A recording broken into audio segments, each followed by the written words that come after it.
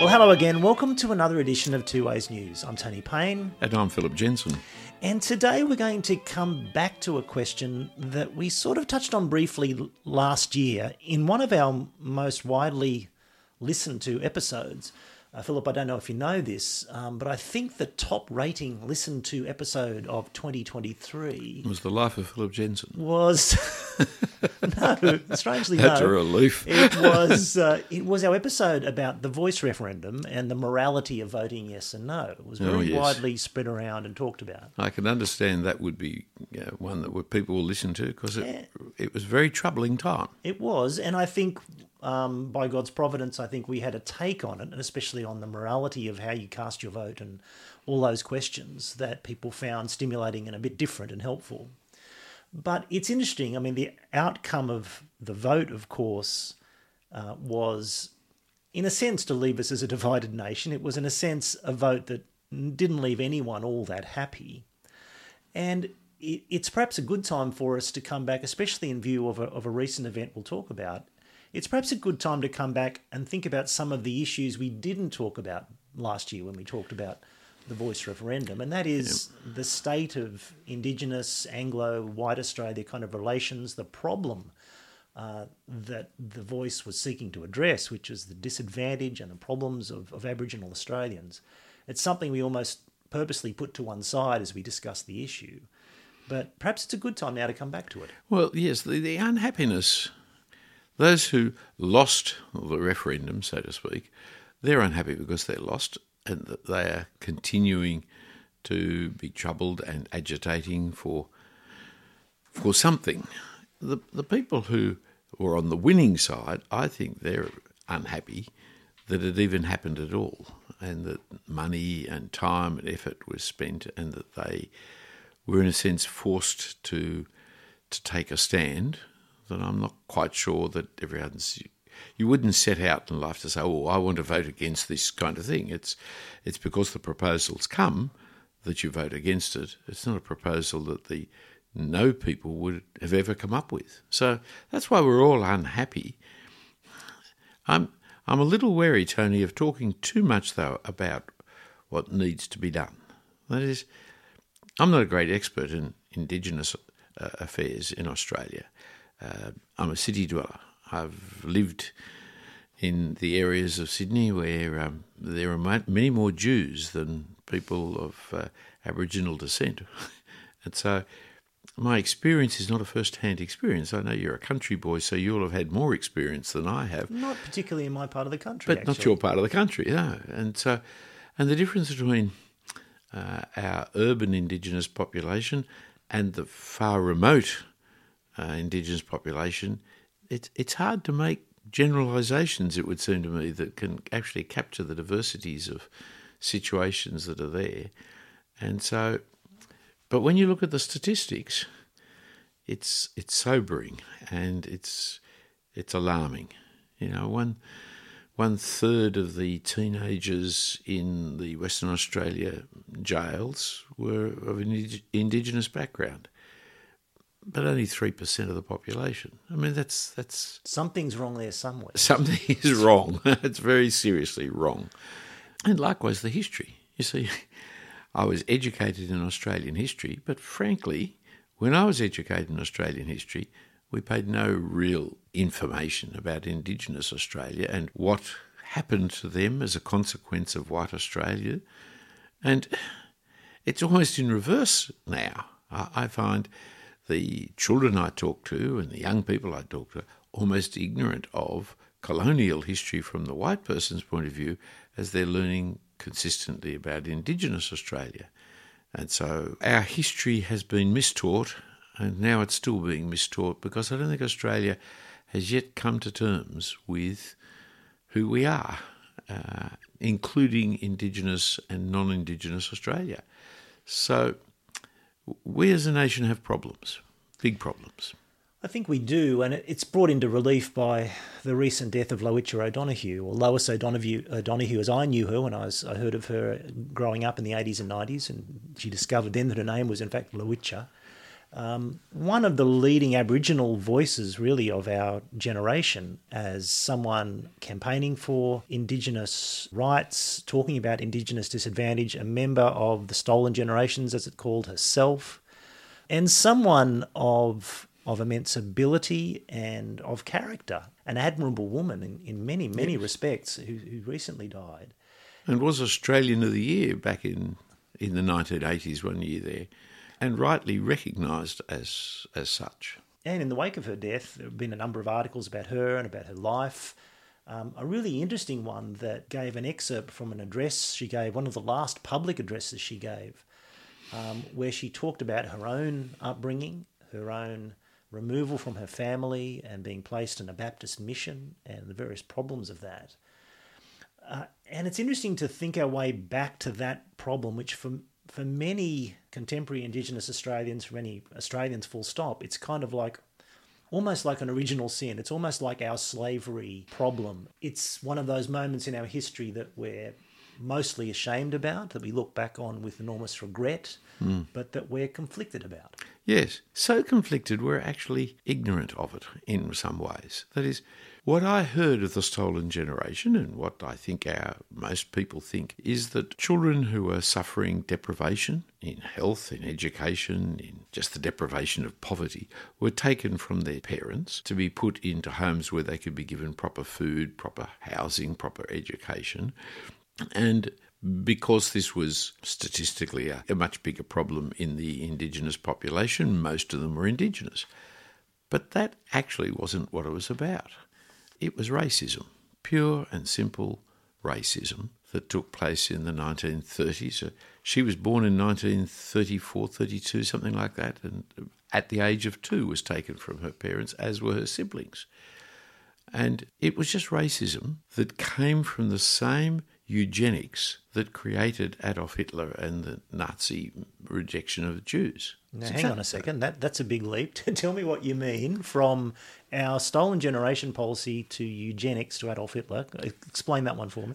Well, in the 19th century and early 20th century, up to the middle of the 20th century, really, as a result of biology and scientific investigation, people looked into the question of whether your quality of life, your abilities in life, came from your genetic background. And so lots of study was spent on the size of brains, the size of heads, the physiological characteristic, the intelligence testing, etc., of different ethnic racial groups. And it was considered, especially by white scientists, that we who were European stock were physiologically, mentally superior as race. This came out of, to some extent, a whole evolutionary view of humanity? Absolutely, yes. Darwin and Darwinianism is the father of it all. That's where it moved from, Galton and Darwin and the like, and became very prominent. I mean, a great professor in Melbourne University had a building named after him. He was a thoroughgoing eugenicist. It was the normal investigation of the first half of the 20th century, which, for someone like Adolf Hitler, well, the Jews were inferior human beings and they needed to be... They were a cancer that needed to be expunged for the sake of society. Yeah. And so, part of that was the looking at the Indigenous Australians, and it was thought at that time that the Indigenous Australians were inferior beings who were unable in the survival of the fittest to survive, and so their declining numbers, especially if you remember in the 19th century, many were killed by European diseases that they couldn't... They had no immunity for. No immunity, and so they were considered to be weaker, frailer, and so they were dying out. But what do you do with the half-castes? And so the half-castes, you see, stopped the dying out of the full-bloods, and the half-caste could be saved. And so the Stolen Generation, of which Wiradjuri was one of those examples, she was a half-caste. Her surname is O'Donoghue, Irish father. And so they are rescued in order to be bred back into the Western white community over time. And that would then allow the Indigenous Australians to peter out into oblivion. And for these half-caste children, it's an appalling view of life a failure to understand the integrity of every human being created in the image of God. But it was the way of thinking in that time explicitly put forward into the government policies at that time. And she spoke of this in those terms. In a recent talk that was published, one of the last public addresses that she gave, interestingly, in an Anglican church in Adelaide, Lois Lowitja O'Donoghue said something about this. She said, "For myself and countless other children, those so-called child protection policies and practices established a vicious cycle of damage that has continued from generation to generation. And let us be clear, the children were not taken because of policies about childhood neglect. They were taken on the basis of race. Because so many of our children were stolen from our families, we were robbed of the opportunity to learn our own ways and of bringing up our own children. You do not learn about love and care from books. You learn that by experience." And she goes on further to say, "The history is important in understanding how a whole generation was denied the chance to pass on cultural knowledge. It was, of course, government policy of the time to take half-caste children, in inverted commas, which is what we were known as, and civilise us, and to be acceptable in white society. In a book written in Adelaide in 1937 called Pearls from the Deep, we were seen as," and she's quoting here from that book, "waste material, rescued from the degradation of camp life, brought up from the depths of ignorance, superstition and vice, to be fashioned as gems to adorn God's crown." Terribly sad, isn't it? It's appalling. And Christians didn't always have this attitude. You go back into the 19th century, it was the Christians who insisted that the Indigenous peoples of Australia were, as the phrase was, one blood. They were not lesser human beings. They had the rights. And you have missionaries like Mr. Threckald working up in the central coast of New South Wales who were giving their lives to help understand the language of the Indigenous peoples, learn how to write it, learn how to teach them to read it, to translate the Bible into their language. Kinds of things that today you would think were advanced anthropological values. In the 1820s, a Christian missionary would have that view. It was sadly Darwinianism and the whole rise of eugenics that led to this appalling mistreatment of so many children. What a dreadful thing to do to the mothers, to take a little child away from a mother. It almost doesn't matter in terms of poverty. The mother-child bond is just so profound and important. To do this to the children was just a shocking, horrible thing to have done. Now, in the way the narrative normally goes, and I'm just going on the way it's been portrayed in popular culture and sort of what I've come to understand about the Christian involvement in these things and the church involvement in running orphanages and so on. It's never talked about, this eugenics approach, the idea that it was government policy that was driving it. It's sometimes seen as if the churches were driving it almost as a kind of a desire to, as this quote puts it, as we said earlier, to take the Aboriginal children away and Christianise them. And often the church is seen as the bad guy, and Christian churches are seen as the bad guys in this whole process. And we did, I think, do some things that were bad, but it's more complicated than that, isn't it? It is much more complicated. That's right. Yes, let's take the bad. We were complicit with the government in the process. That's the first stage of it. Secondly, not every Christian organisation, not every Christian orphanage always only ever did the right thing. There were bad people there were hard people there were cruel people there.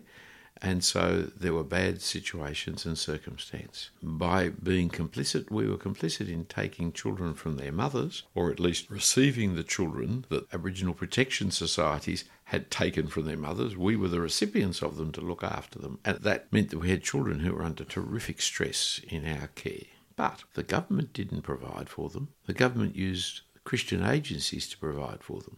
Yes, we wanted the children to become Christians, but we wanted the parents to become Christians too. Yes, our provisions for them were weak and poorly, but then it was the Depression. Everybody was weak and poor. It was 1933. Yes, that was a time. I mean, she writes of always eating these cabbages. Well, yeah, I can understand that. My father ate tripe and chocos. I mean, that was a period of time. You can't judge from here easily what the circumstances, like the people who ran her particular one, a couple of Baptist ladies, they gave their life for the care of little supposed orphans, little children. They weren't making money out of it. They weren't getting rich out of it. They weren't getting fame and fortune out of it. Okay, one of them was harsh and the other was loving. Well, that's life. I'm sorry that a lot of people's families are exactly like that. Yes, that is true too. Doesn't justify it, doesn't make it right, but to portray the missionaries as being particularly nasty, evil people is unfair when it was the government policy, and the government policy came from atheism, whereas the Christian policy, which used the government to advance what it was wanting to advance, they were not doing it out of dislike of children or wishing them to die. They actually did care, and although I would be opposed to it strongly now, there were good effects. And even with this very famous woman, she became famous through her education and her training. She had to fight hard, vastly too hard for it, had to actually petition the government to allow her to become a nurse. I mean, dreadful racism. But she could do that because she had been taken and she had been given an education. And that doesn't justify taking her. It's an irony, isn't it? Yes, it's just very complicated. It's not, this is all good, this is all bad. Life is not like that. But thinking back into the complication of that circumstance and to the Christian churches who, as you say, were complicit, what is there in that for us to learn? Because at the time, everybody agreed, and it was the socially acceptable and very much the thought pattern and accepted wisdom of the time that this was the right thing to do. I mean, we look back on it now and say, how could they think that was the right thing to do? But everyone did at that point. Yes, it is a problem. We all live in the bubble of our own culture, our own subculture. And that's why we Christians need to fight hard to read our scriptures properly, to have the scriptures critique not other people's cultures, I mean, that's true, but to critique our own culture, to be able to see how the forces at work in our Western materialistic culture of today actually do not come from Christianity, to see where those some forces do and where we need to part company or be with it. You see, here is a book I've got in my hand, Tony, that our listeners can't see, called Fallen Women, Problem Girls, Unmarried Mothers and the Professionalisation of Social Work, 1890 to 1945, by an American academic, Regina G. Kunzel. It's not a Christian book. It's published by Yale University. It's in Regina. It seems to me to be a feminist unbeliever. But she's written a very interesting parallel to our issue of the Indigenous Australians. That is, what happens to unmarried mothers? Well, in the 1890s and the first couple of decades of the 20th century, the only people who cared for the unmarried mothers in the sense of actually doing anything about it were Christians. They set up, but I'm saying I'm owning the Christian activity here.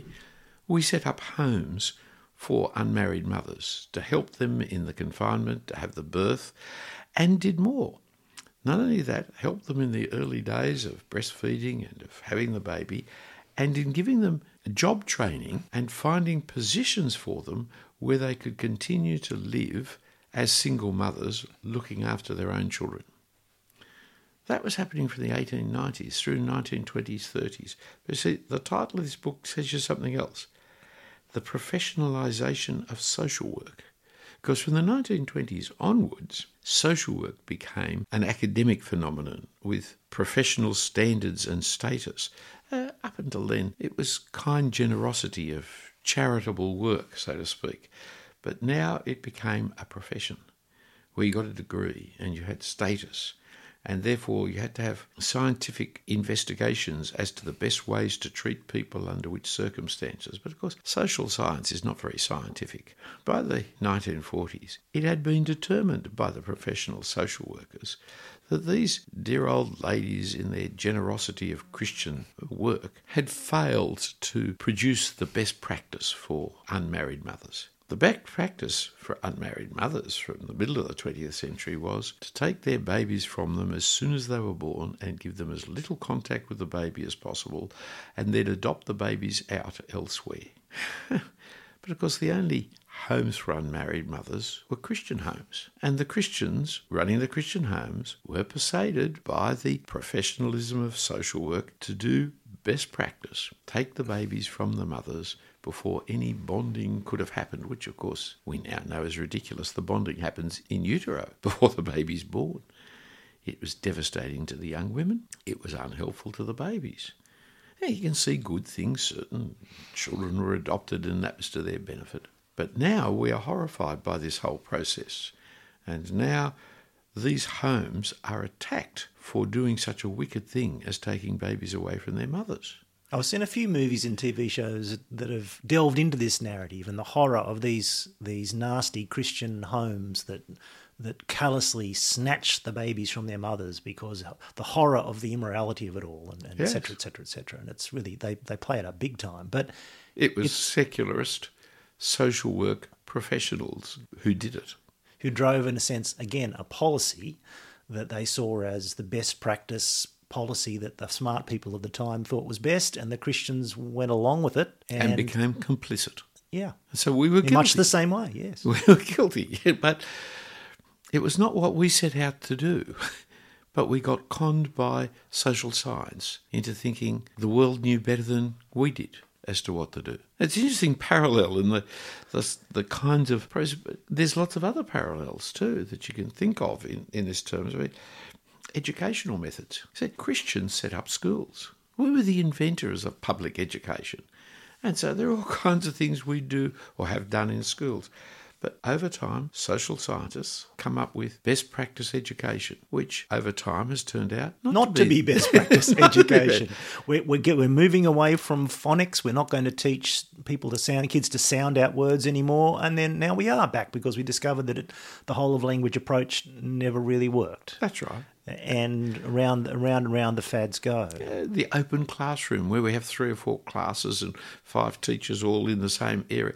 That's now being questioned, and people are going back to have each classroom with its own desks and blackboard out the front and teaching children. I mean, a Christian school will take on the best practice education. The best practice education's been created by social scientists. The beauty of science is you can be found out to be wrong. Chemistry, physics, it works well.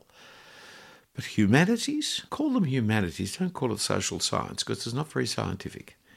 It can't be. Why can't it be? Well, the very activity itself undermines the objectivity of it. You can't really find, we're going to treat one group of children one way and then we'll have a control group with another group.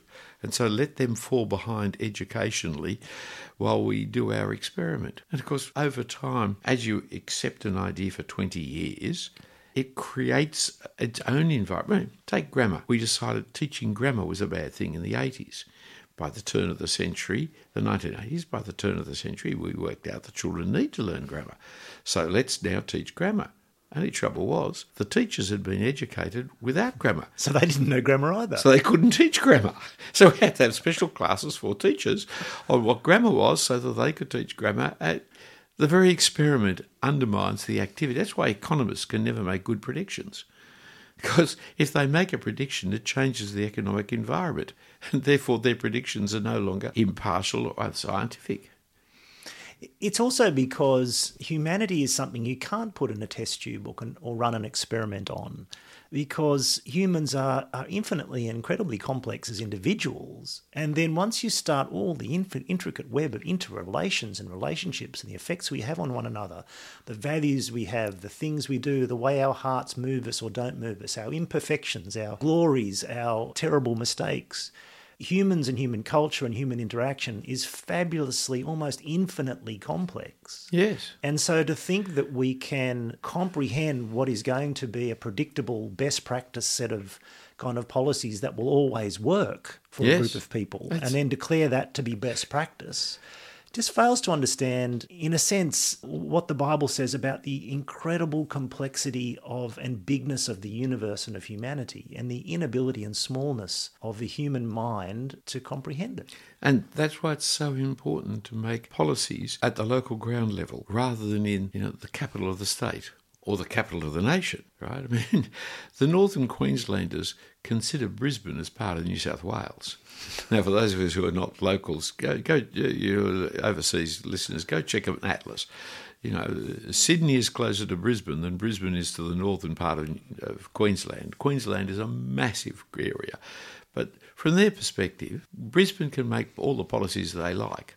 But if you live up in tropical Queensland, the policies don't work. It's local is where best decisions are made for people and for society.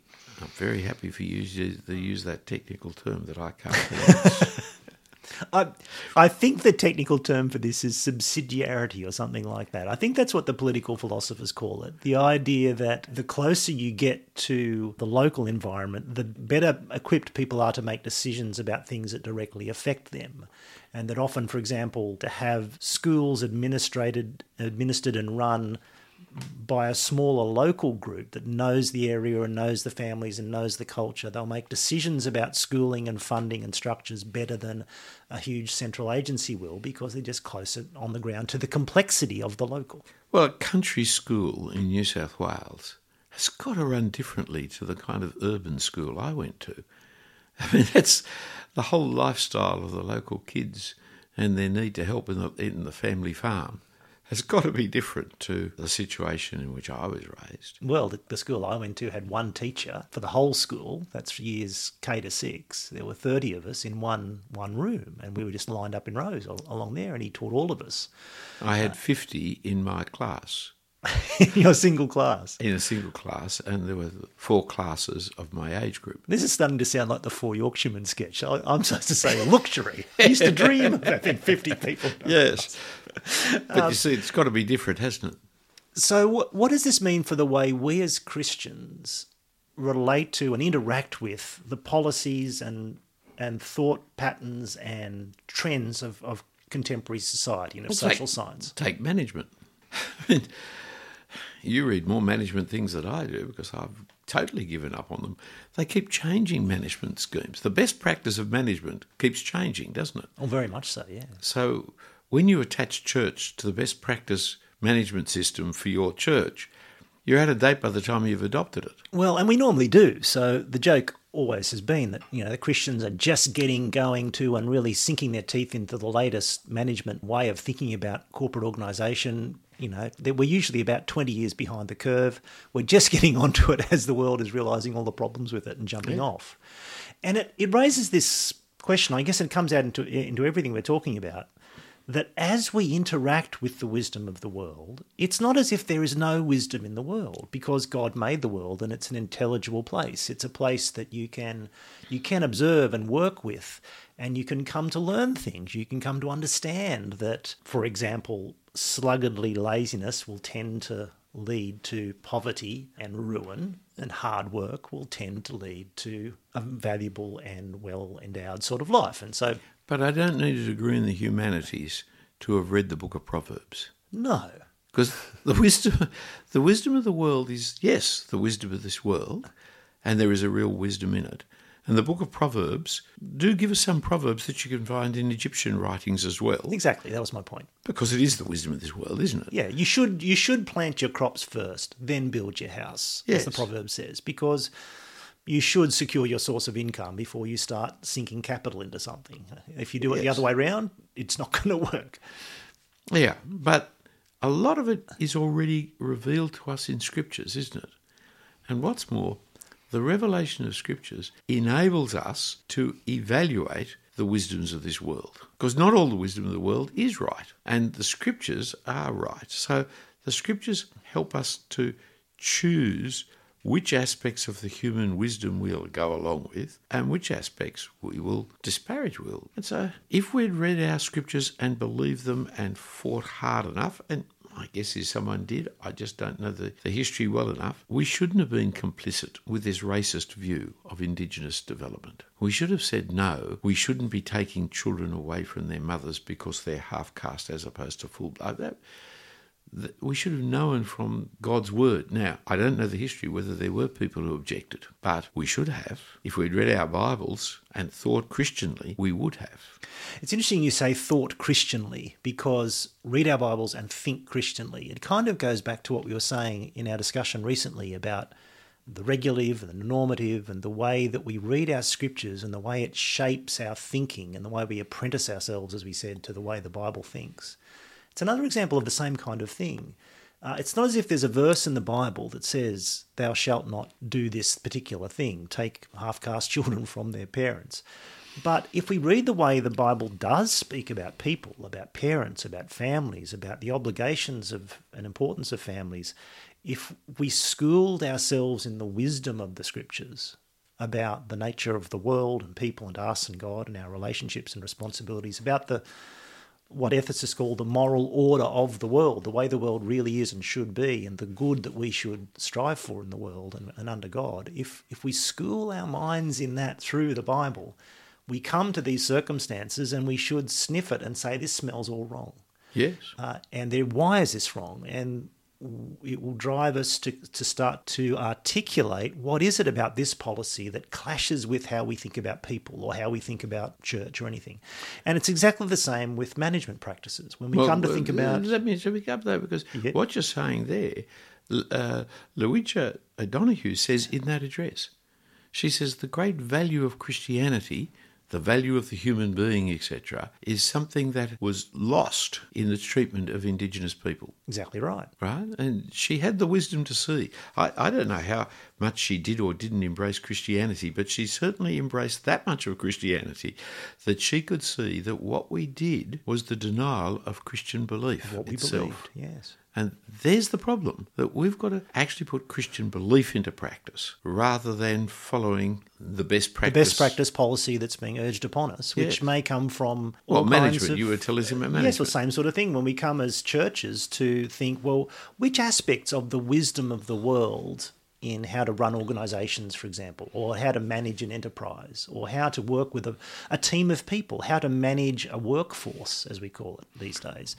Which aspects of what we've learned from all that endeavour and all the thinking and writing that's been done about all those different subjects should we plunder, as we say, from the Egyptians? Which of those things should we plunder from them? Egyptians? And which should we say, well, hang on, it doesn't smell right and it doesn't feel right and it isn't quite right because it clashes with some aspect of what I've learned from the scriptures about the way the world really is, or the way church really is, for example. Yeah.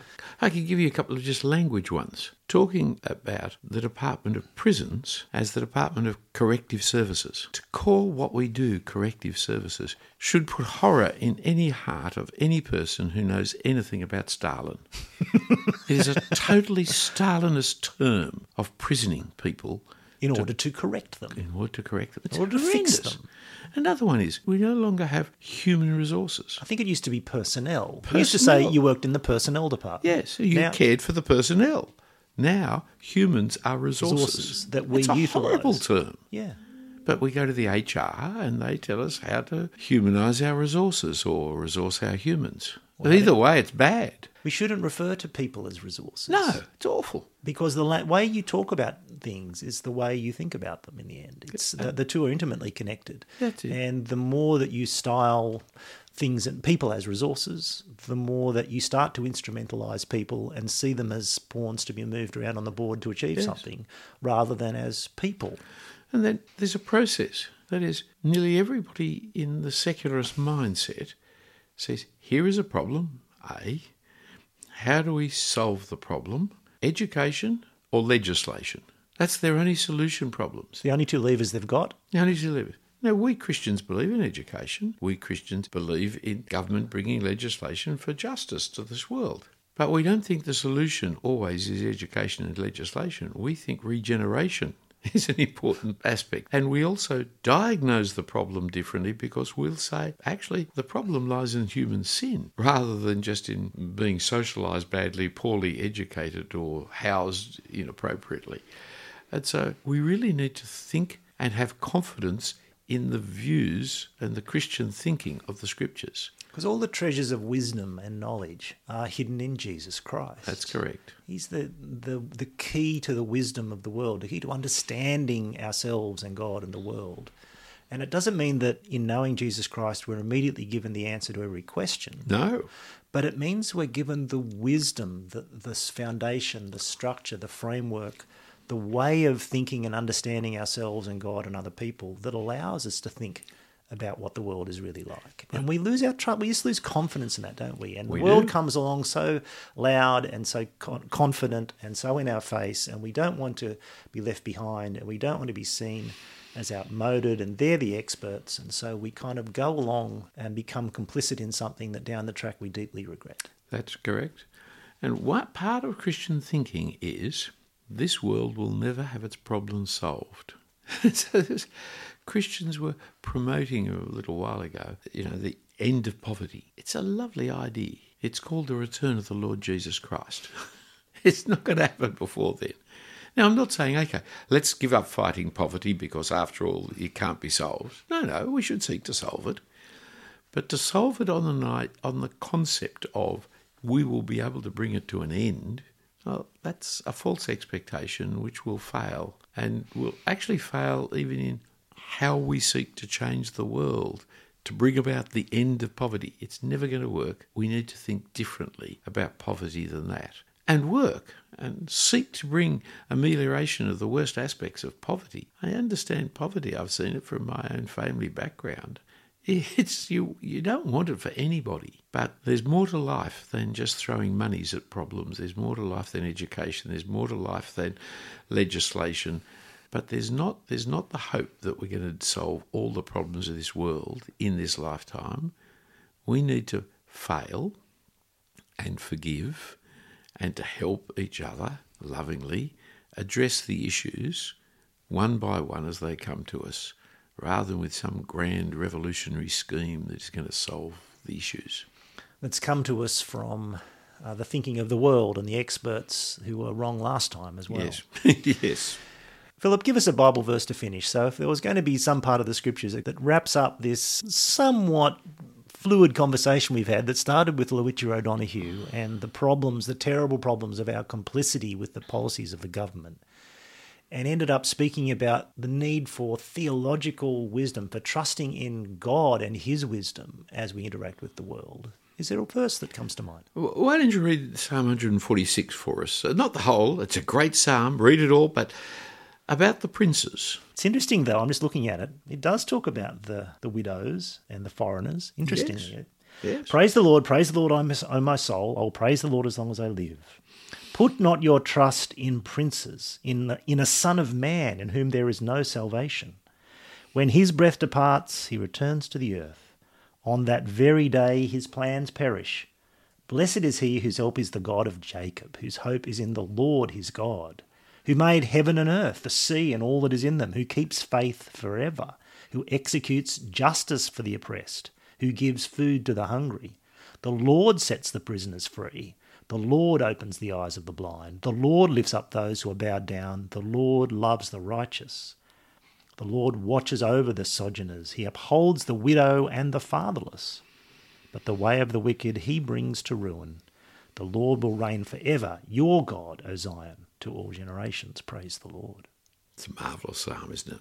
Why don't you pray to finish us off? Heavenly Father, we thank and praise you for all good things, because all good things come from you, the Creator of all, who loves us and cares for us and provides for us.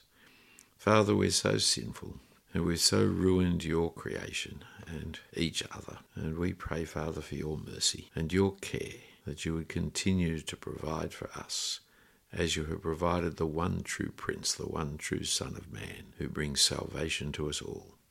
And we pray it in Jesus' name. Amen. Amen.